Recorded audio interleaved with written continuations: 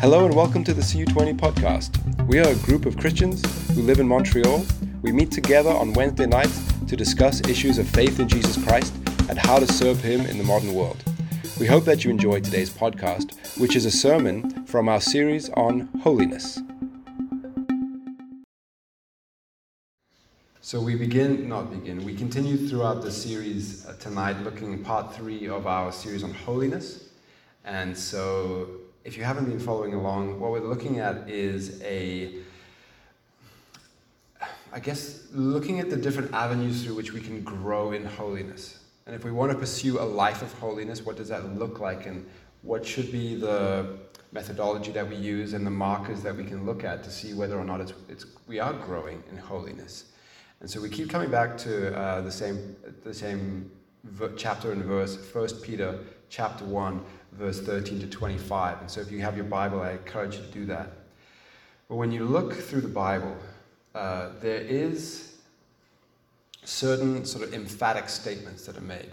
And an emphatic statement is something that it's a declaration of something that is made with a sense of force. The Bible states things that it really wants you to pay attention to. And the single most emphatic statement that the Bible makes is that God is holy.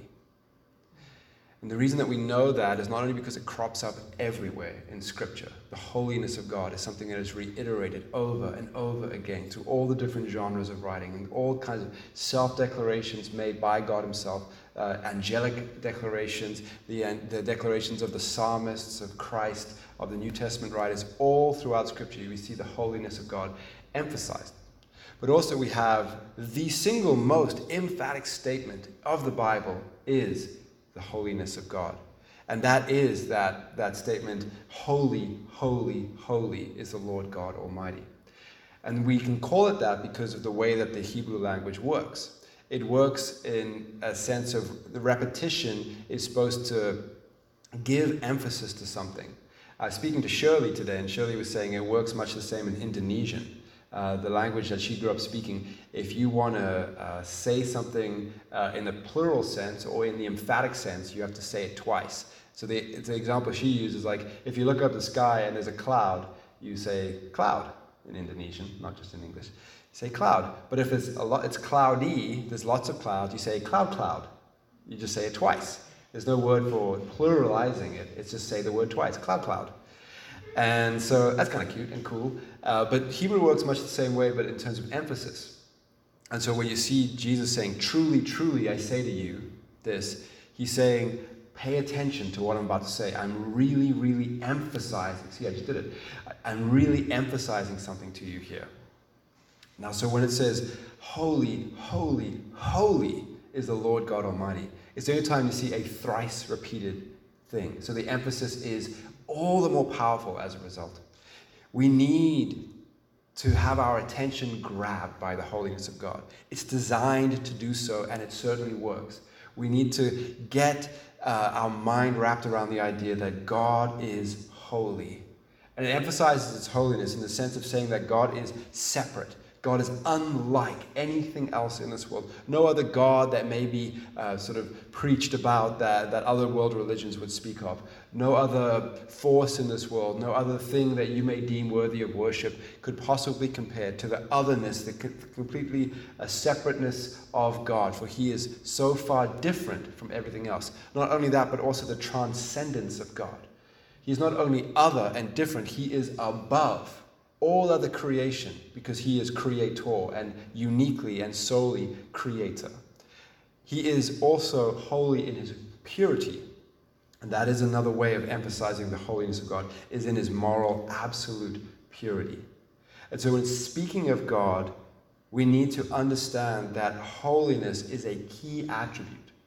Nowhere in the Bible to say, love, love, love is the Lord God Almighty, or mercy, mercy, mercy, or anything. All of these things are absolutely true.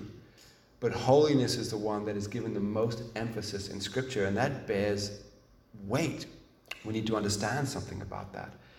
And the holiness of God is something that comes up in this passage that we read together too. So 1 Peter chapter 1, starting in verse 13, says this: Therefore, with minds that are alert and fully sober.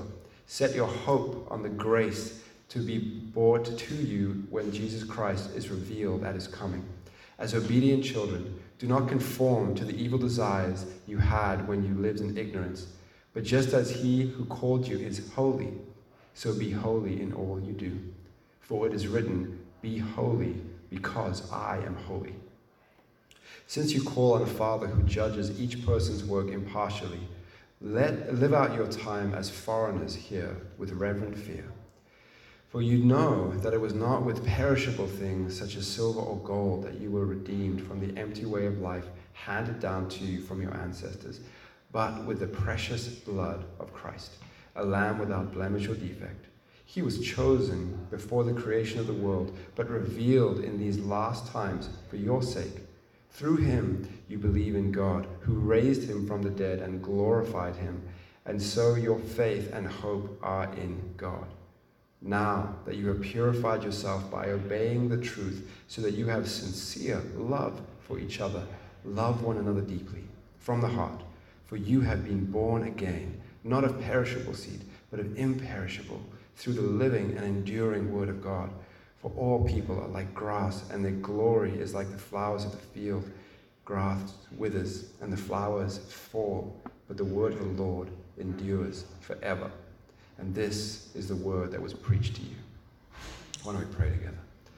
Lord, we thank you for this time we get to spend in your word. And we don't want to miss this tonight, Lord. So may you grasp our attention fully. May you help us to not let go. May you help us to really understand your holiness. And as an extension, our call to holiness. We ask this in Jesus' name. Amen. The key statement I want to look at tonight is found kind of in the middle of what we were speaking there, where it says, be holy because I am holy. This is something that is repeated. He's referencing an Old Testament scripture here. But we see that the holiness of God is something that he desires for us to share, in a sense, for us to be able to walk in holiness too, kind of as his children. As members of God's family, the distinctive quality that we are to have that'll set us apart, distinguish us as his family members, as his children, is holiness. And being shaped by your family is something that we've all already experienced. Who your parents are, who your siblings are, have already had a great influence on your life. I remember as a kid, I had friends who had parents who were considerably less strict than my parents. And so I'd go over to their house, or I'd be invited to go and do something that was probably just not age appropriate at the time. Like, I remember once I was like 10, and my friend invited me over because they were going to watch RoboCop together. I know I just aged myself terribly, but RoboCop was like R18, like you couldn't, it was like really restricted. And my mom was like, no, you can't go and watch that movie. And I was like, but Mom, like, he gets to do it. And she said to me, I still remember, she said, I don't care what he does. He's not my child. You're my child. And you need to, like, and I care about you. I want you to act a certain way. You know, you're a member of this family. And that stuck with me. That sense of we're bonded together by principles as well as blood. And it goes spiritually much the same way. When we become part of the family of God, holiness is something that is expected of us because it's an attribute that God has as well. It's the visible evidence of being part of the family of God. The Bible teaches us to look, to examine principally your life, to look for holiness, look for obedience to the Word of God, conformity to His will as a marker of whether you're born again or not. It also calls for us to look discerningly at the lives of others to see if it's in their lives, to see whether we should follow them or not. We see that all the way through 1 John. Look at these teachers who are trying to persuade you one way or another. See, do their lives exhibit holiness? If not, then they're not truly saved. They're not truly walking with God. Growth in holiness, in Christ-likeness, are essential characteristics of what it means to be a Christian. They are no way optional. Now, I said growth in holiness. We need to be growing in holiness. I'm not saying that you need to reach a certain level before you count as a Christian. But certainly from the moment you accept Christ, it should be an upward trajectory over time that you're growing in holiness. We can forget that very easily, especially in the modern world today, where for some reason or another we've tended to neglect teaching on holiness, neglect teaching on simply the obedience to the Word of God as a key characteristic of Christianity. We have replaced it instead with a sense of if you believe the right things, that's enough, which is far from the truth. Certainly, right belief, who is Jesus, who is God, how am I saved? Those are key things in being a Christian and being an authentic Christian. But it's a narrow part of what is true Christianity. True Christianity is far wider than that. There are three orthos, if you want to think about it. Ortho meaning right. So there's orthodoxy, which is right belief. That's what orthodoxy means. But then there's also orthopraxy, which is right actions. That's also an absolutely essential part of true Christianity. And there's orthopathos, right heart attitude, right I guess attitude is the best way I could think of it. To have love, to have grace, these kinds of things. Orthodoxy, orthopraxy, orthopathos, right heart. Those three together will encompass the wholeness of what it means to live a Christian life. Faith in Christ should clash with your sense of morality. I've certainly from time to time had a sense of understanding. If I follow God, my very idea about what is love and how much I'm willing to love is going to be challenged. Faith should challenge my sense of ego, taking me out of the throne of my life and putting Christ instead. Wrestling with self to know that I need to go Christ's way rather than my own way here. If your faith does not clash against your sense of morality, clash against and pierce your inflated ego, then it's not really touching the areas of your life that it should. Many see Christianity today as kind of just like this comfortable couch that you can sit on.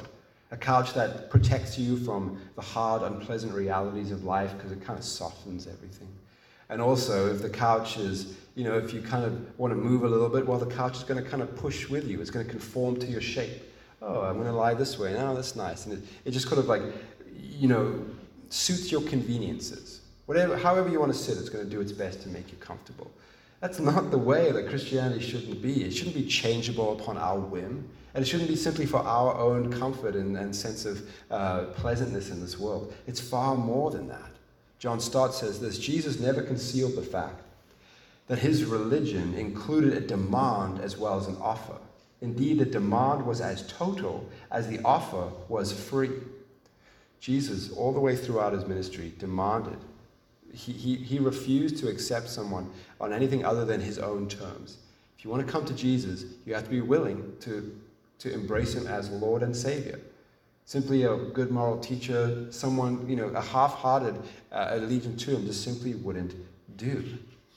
And for the last 2 weeks, we've been looking at the right attitude of heart and of mind, the right kind of understandings and affections that we need to foster in terms to actually have a chance of living a life of holiness, kind of developing the habits of mind and heart. And Christ himself helps us in this work. And I want to just briefly touch upon that again so we don't forget it. We're talking about living a life of holiness, and tonight we're talking about striving after holiness. Let's not forget that Christ helps us through the work of the Holy Spirit every step of the way.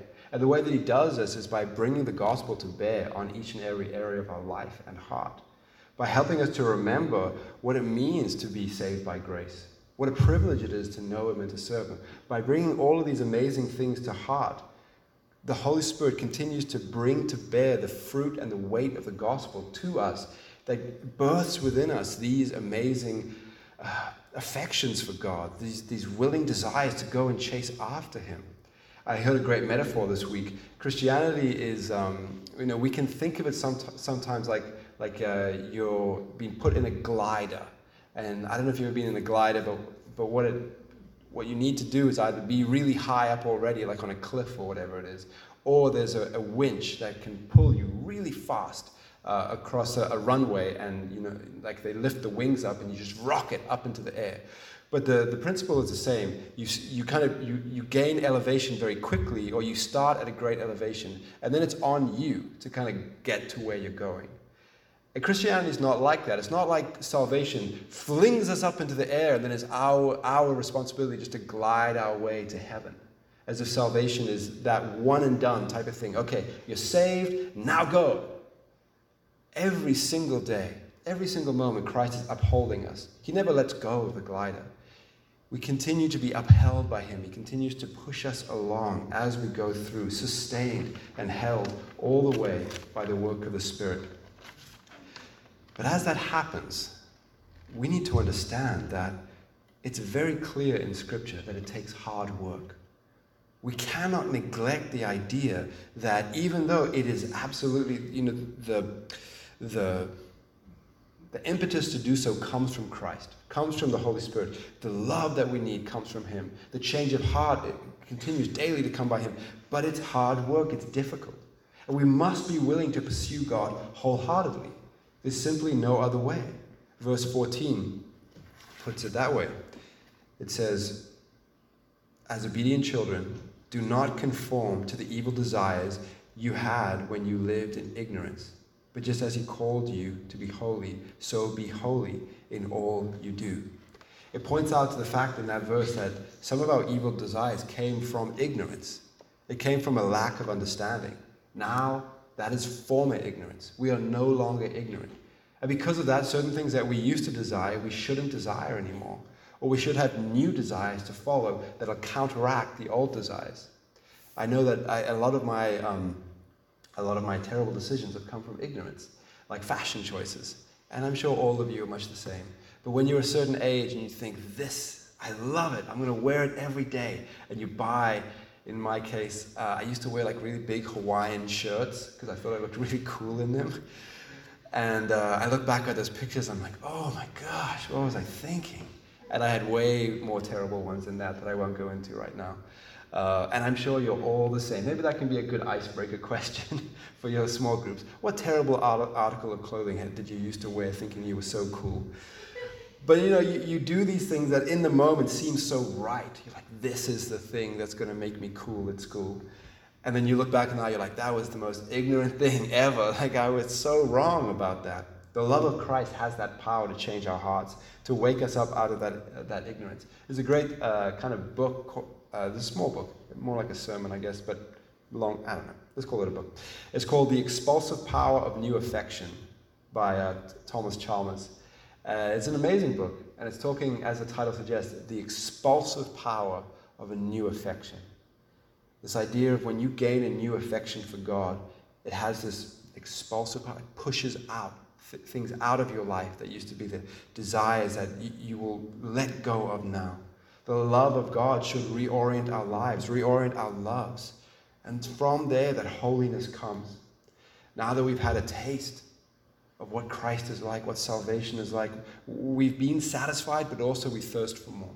We want more and more of God. And so we begin to live a life of trust and of obedience to him.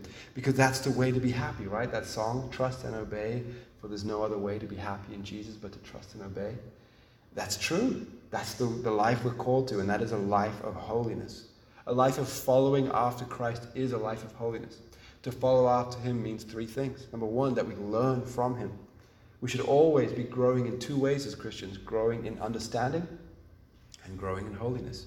So to follow Christ means, number one, we learn from him. Number two, we obey his words. Where Jesus tells you to do something, you do it. You step out in faith. You step out in love. And number three, you identify yourself with his cause. Essentially meaning you take yourself off of the driver's seat of your life and you put him instead. You say, I'm not going to live for my own goals anymore. I'm going to relinquish it to you. That's what it means to follow. And so to do this takes a killing of sin. And the Bible uses, rough, really vicious language. I mean, it talks about our attitude we're supposed to have of indwelling sin in our life. John Owen says this, be killing sin or sin will be killing you. I like that. Jesus speaks about this idea of, if your hand causes you to sin, cut it off. If your eye causes you to sin, gouge it out. Now, I've argued in a sermon before, I do not believe he's speaking literally at that point, but he certainly is maintaining the figurative force of it. Be vicious about this. If you don't be actively working against your pattern of sin in life, it will slowly creep back in and overwhelm you again. So we renounce sin. But more than that, we renounce the underlying principle behind sin, which is living for self, living for my desires, living for my pleasure, for my goals. And we instead give our life over to Christ. We get off the throne, and every day it's a sense of renewing our surrender to him, saying to Christ, I'm going to live for you today. And if we do this and we take it seriously, then that holiness begins to birth in our life. Holiness meaning distinctiveness. In no culture in the world is Christianity a perfect fit. In every single culture, Christianity will deviate from the norm. You'll be working against culture anywhere in the world if you choose to live an authentic Christian life.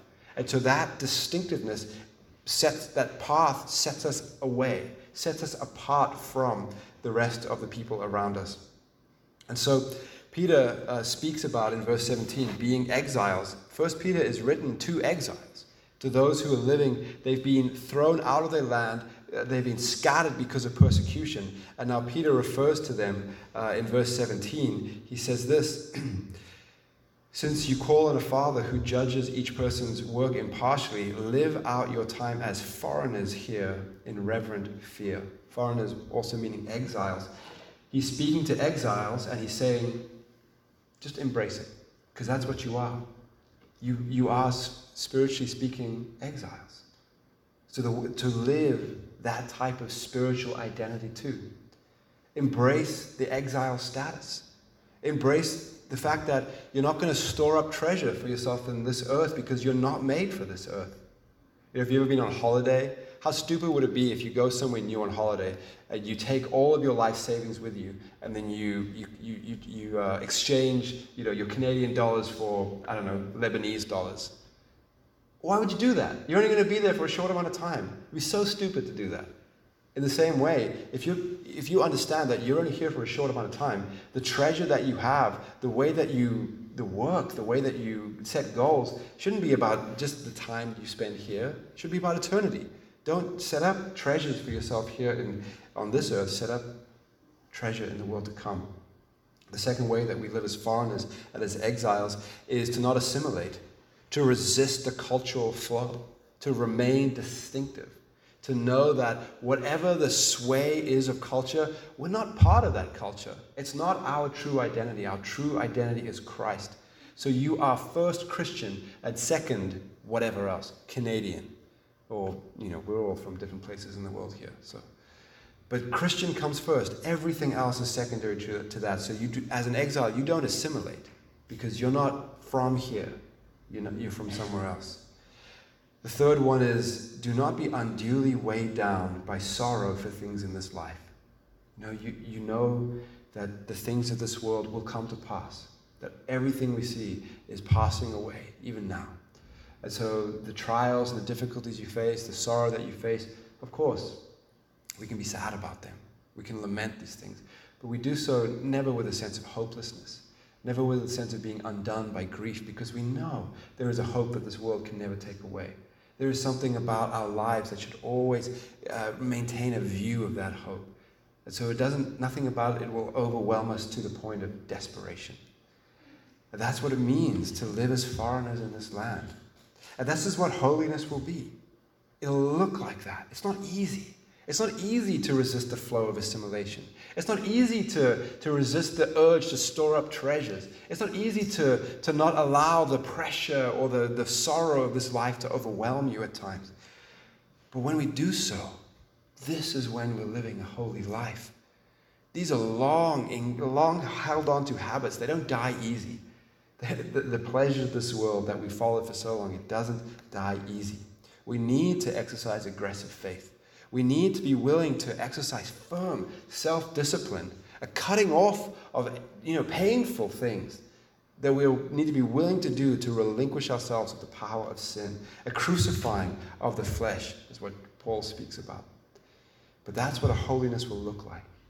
It's a determination to live such a way. And remember that holiness is not only about one area of life. We need to correct the common error that there's a distinction between secular and spiritual activities. In verse 15, it says all. It says, but just as he who called you is holy, so be holy in all you do. That means everything that we do can be holy. Paul speaks about it in Romans when he says, whether you eat or drink, do so for the glory of God. Something as mundane and simple and commonplace as eating and drinking can be done in such a way that it gives glory to God. So what is left off the table? If something as mundane as that is possible to do in such a way as glorifying God, then everything can be done for the glory of God. And that's what we're called to live. A life of holiness that shows no distinction between secular and spiritual. There are obligations, the Bible clearly states, for the way in which you are to live with your family, with your co-workers, with your boss, with your state, with the community at large.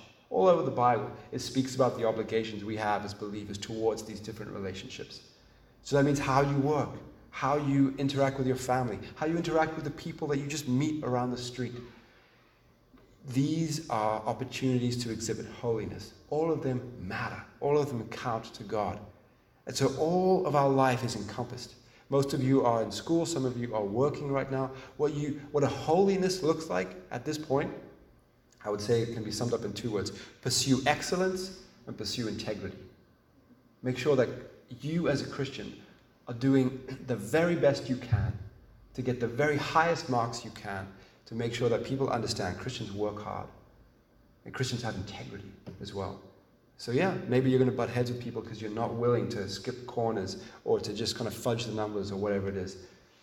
That integrity is essential as well.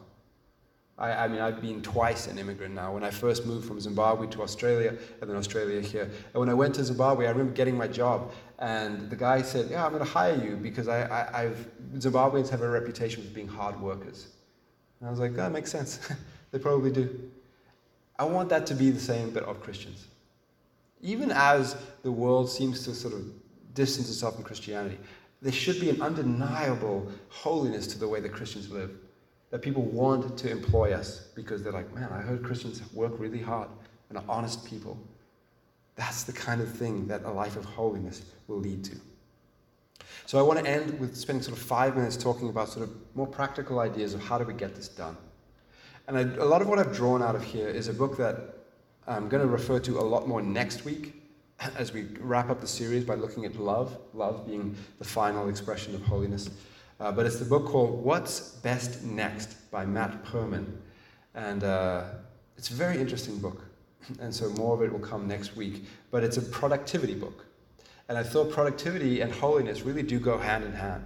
Because a holy life will be one that is exceedingly effective and productive, I believe, as well. So I want to look at a couple things. And again, if this is kind of, you're like, "Oh man, this is what I really want," is like practical tips of how to do this. Come next week. So this is just my hook to get you back. So the first thing is to look at your system. Like, how do you conduct your life? Like, what is your, day to day, week to week, how do you go about living? And so look at your system and bear in mind to have no system is a system. Okay? So it counts. It's terrible, but it counts. But also look at it and begin to question, is this the best way I can be living? Can I be living a more productive life? Can I set up my life in such a way that it could be more productive, and start to ask those right questions? But as you do so, that's it again. Today I'm just going to give you questions to think about. Next week is probably going to be a bit more practical. But as you do so, think about this. Productivity is not about getting a lot done. Productivity is about getting the right things done. Okay? So a life of sort of frantic, nervous activity, of kind of going here and going there, doesn't mean that you're being very productive at all. Productivity is about getting the right things done. And so as you go about the different tasks that you do in a day, for each one, look at it and think, how does this relate to my reason for living? As a Christian, this should encompass the idea of what is God's will. This works on 2 levels. Number 1, it'll help you to wean away tasks that are unessential. But number 2, when things are difficult, it helps to know the reason why. When there are certain things that you kind of know you should be doing, but you've struggled to do them, to know deeply why it's important to do these things helps you to get the motivation to do it. So look at your life and answer the why question. Why am I, why should I do this? Why should I do that? What goal is it working towards? What area of God's will is it fulfilling in my life? So you want to do the things that are most according to God's will. And so look at the roles that you have in your life. Look at the tasks which are before you and make a plan for them. Set goals for these different things. Set goals for what it means to be, in my case, a husband and a pastor and a child of God and a father and all these different things that I have to do. I need to set goals for these different areas of my life. But as we do so, remember what the Bible teaches about certain things. And one of the big teachings of the Bible that is so contrary to this world is that the private things, the things done in solitude, are often the most productive use of our time. That's totally countercultural. When, if you can't see visible fruit, if it doesn't have any actionable, outcome, then just throw it away. But no, what does Jesus say? When you pray, go into your room, close the door, and pray. Or when you give, do so in such a way that it's quiet. When you fast, do so in a way it's just between you and God. Why? Because that's the most authentic, meaningful, and productive way that you can pray. And so think about that. Fill your life with the most productive use of your time. To do so, if you're doing so according to God's will mean you're taking time to do things that are in solitude. Things that are done just between you and God, because that is a life of productivity, a life of holiness as a result as well. So the last thing that the book kind of points to, and I want to point to as well, is growth happens in the hard things. There's no escaping it. There's no way I'm going to be able to technique you a plan that's going to make it easy. It's not. Holiness is hard. Fighting against the sinful impulses in our lives are hard. But that's the only way to greatness. Everything in this world that is truly valuable is hard. You want to have a good prayer life? Prayer is amazing. Prayer is one of the most valuable things you can do with your life. And it is hard. It is hard to have a good prayer life. But that's because it's so wonderful. Being a good father is hard. But it's one of the most important things you can do with your life. Everything that's valuable is hard. Growth happens in the hard things. So don't run away from them. Don't wait until it's easy. Embrace the difficulty. Understand in the moment, this is the life I've chosen. It's going to take a day by day working at it to be able to achieve what I want to achieve, a life of holiness. So in conclusion, I just want to pose the question, why pursue a life of holiness? Why would you do it? There's 3 reasons. For your own sake. Because by pursuing a life of holiness, by losing your life, you will find it. It is only by self-abdication and self-denial to a greater power, and that being God alone, that you will actually find your purpose in life, that you will attain self-actualization, freedom. Being who you were meant to be is the definition of freedom, and that is only found in following after God and pursuing a life of holiness. So do it for your own sake. Secondly, do it for the sake of others. This world is a mess. And we are not powerless as we look out at this world. We are the salt and light of this world. And so if you want to help people, living a life of holiness will absolutely lead you to help people. Bringing justice and care into a hurting world. Manifesting Christ in our holiness will help and heal those around us. And so we do it for them as well. And lastly, we do it for the sake of Christ. Let me say, if somebody asks you to do something, you are more or less inclined to do it based on who is the one doing the asking. For instance, if any one of you asked me, can I have $5,000? I'm pretty likely to say no. If someone on the street asked me, can I have $5,000? I'm almost definitely going to say no. But if my parents asked me, can I have $5,000? I'll say yes, instantly, of course. You're my parents. Of course I'll do it for you. Remember who's asking you to be holy. It's Christ. Christ is asking you to live a life of holiness. And he's asking you not to do anything that he hasn't done himself. To lay down your life. To carry a cross. To walk the walk that he's walked before. It is him, the one who has done so much already for you. The only one who is worthy of our worship. Worthy of our trust. He is the one saying, live a life of holiness for my sake. and for him we should do it. I want to end with a prayer by A.W. Tozer. He writes this in his book, The Pursuit of God. And so why don't you guys close your eyes, get in a prayerful position, and I want to read this. O God, I have tasted thy goodness, and it has both satisfied me and made me thirsty for more. I am painfully conscious of my need of further grace. I am ashamed of my lack of desire, O God, the triune God. I want to want thee. I long to be filled with longing. I thirst to be made more thirsty still. Show me thy glory. I pray thee that so I may know thee indeed. Begin in mercy a new work of love within me. Say to my soul, rise up, my love, my fair one, and come away. Then give me the grace to rise and follow thee up from this misty lowland where I have wandered so long. In Jesus' name, amen.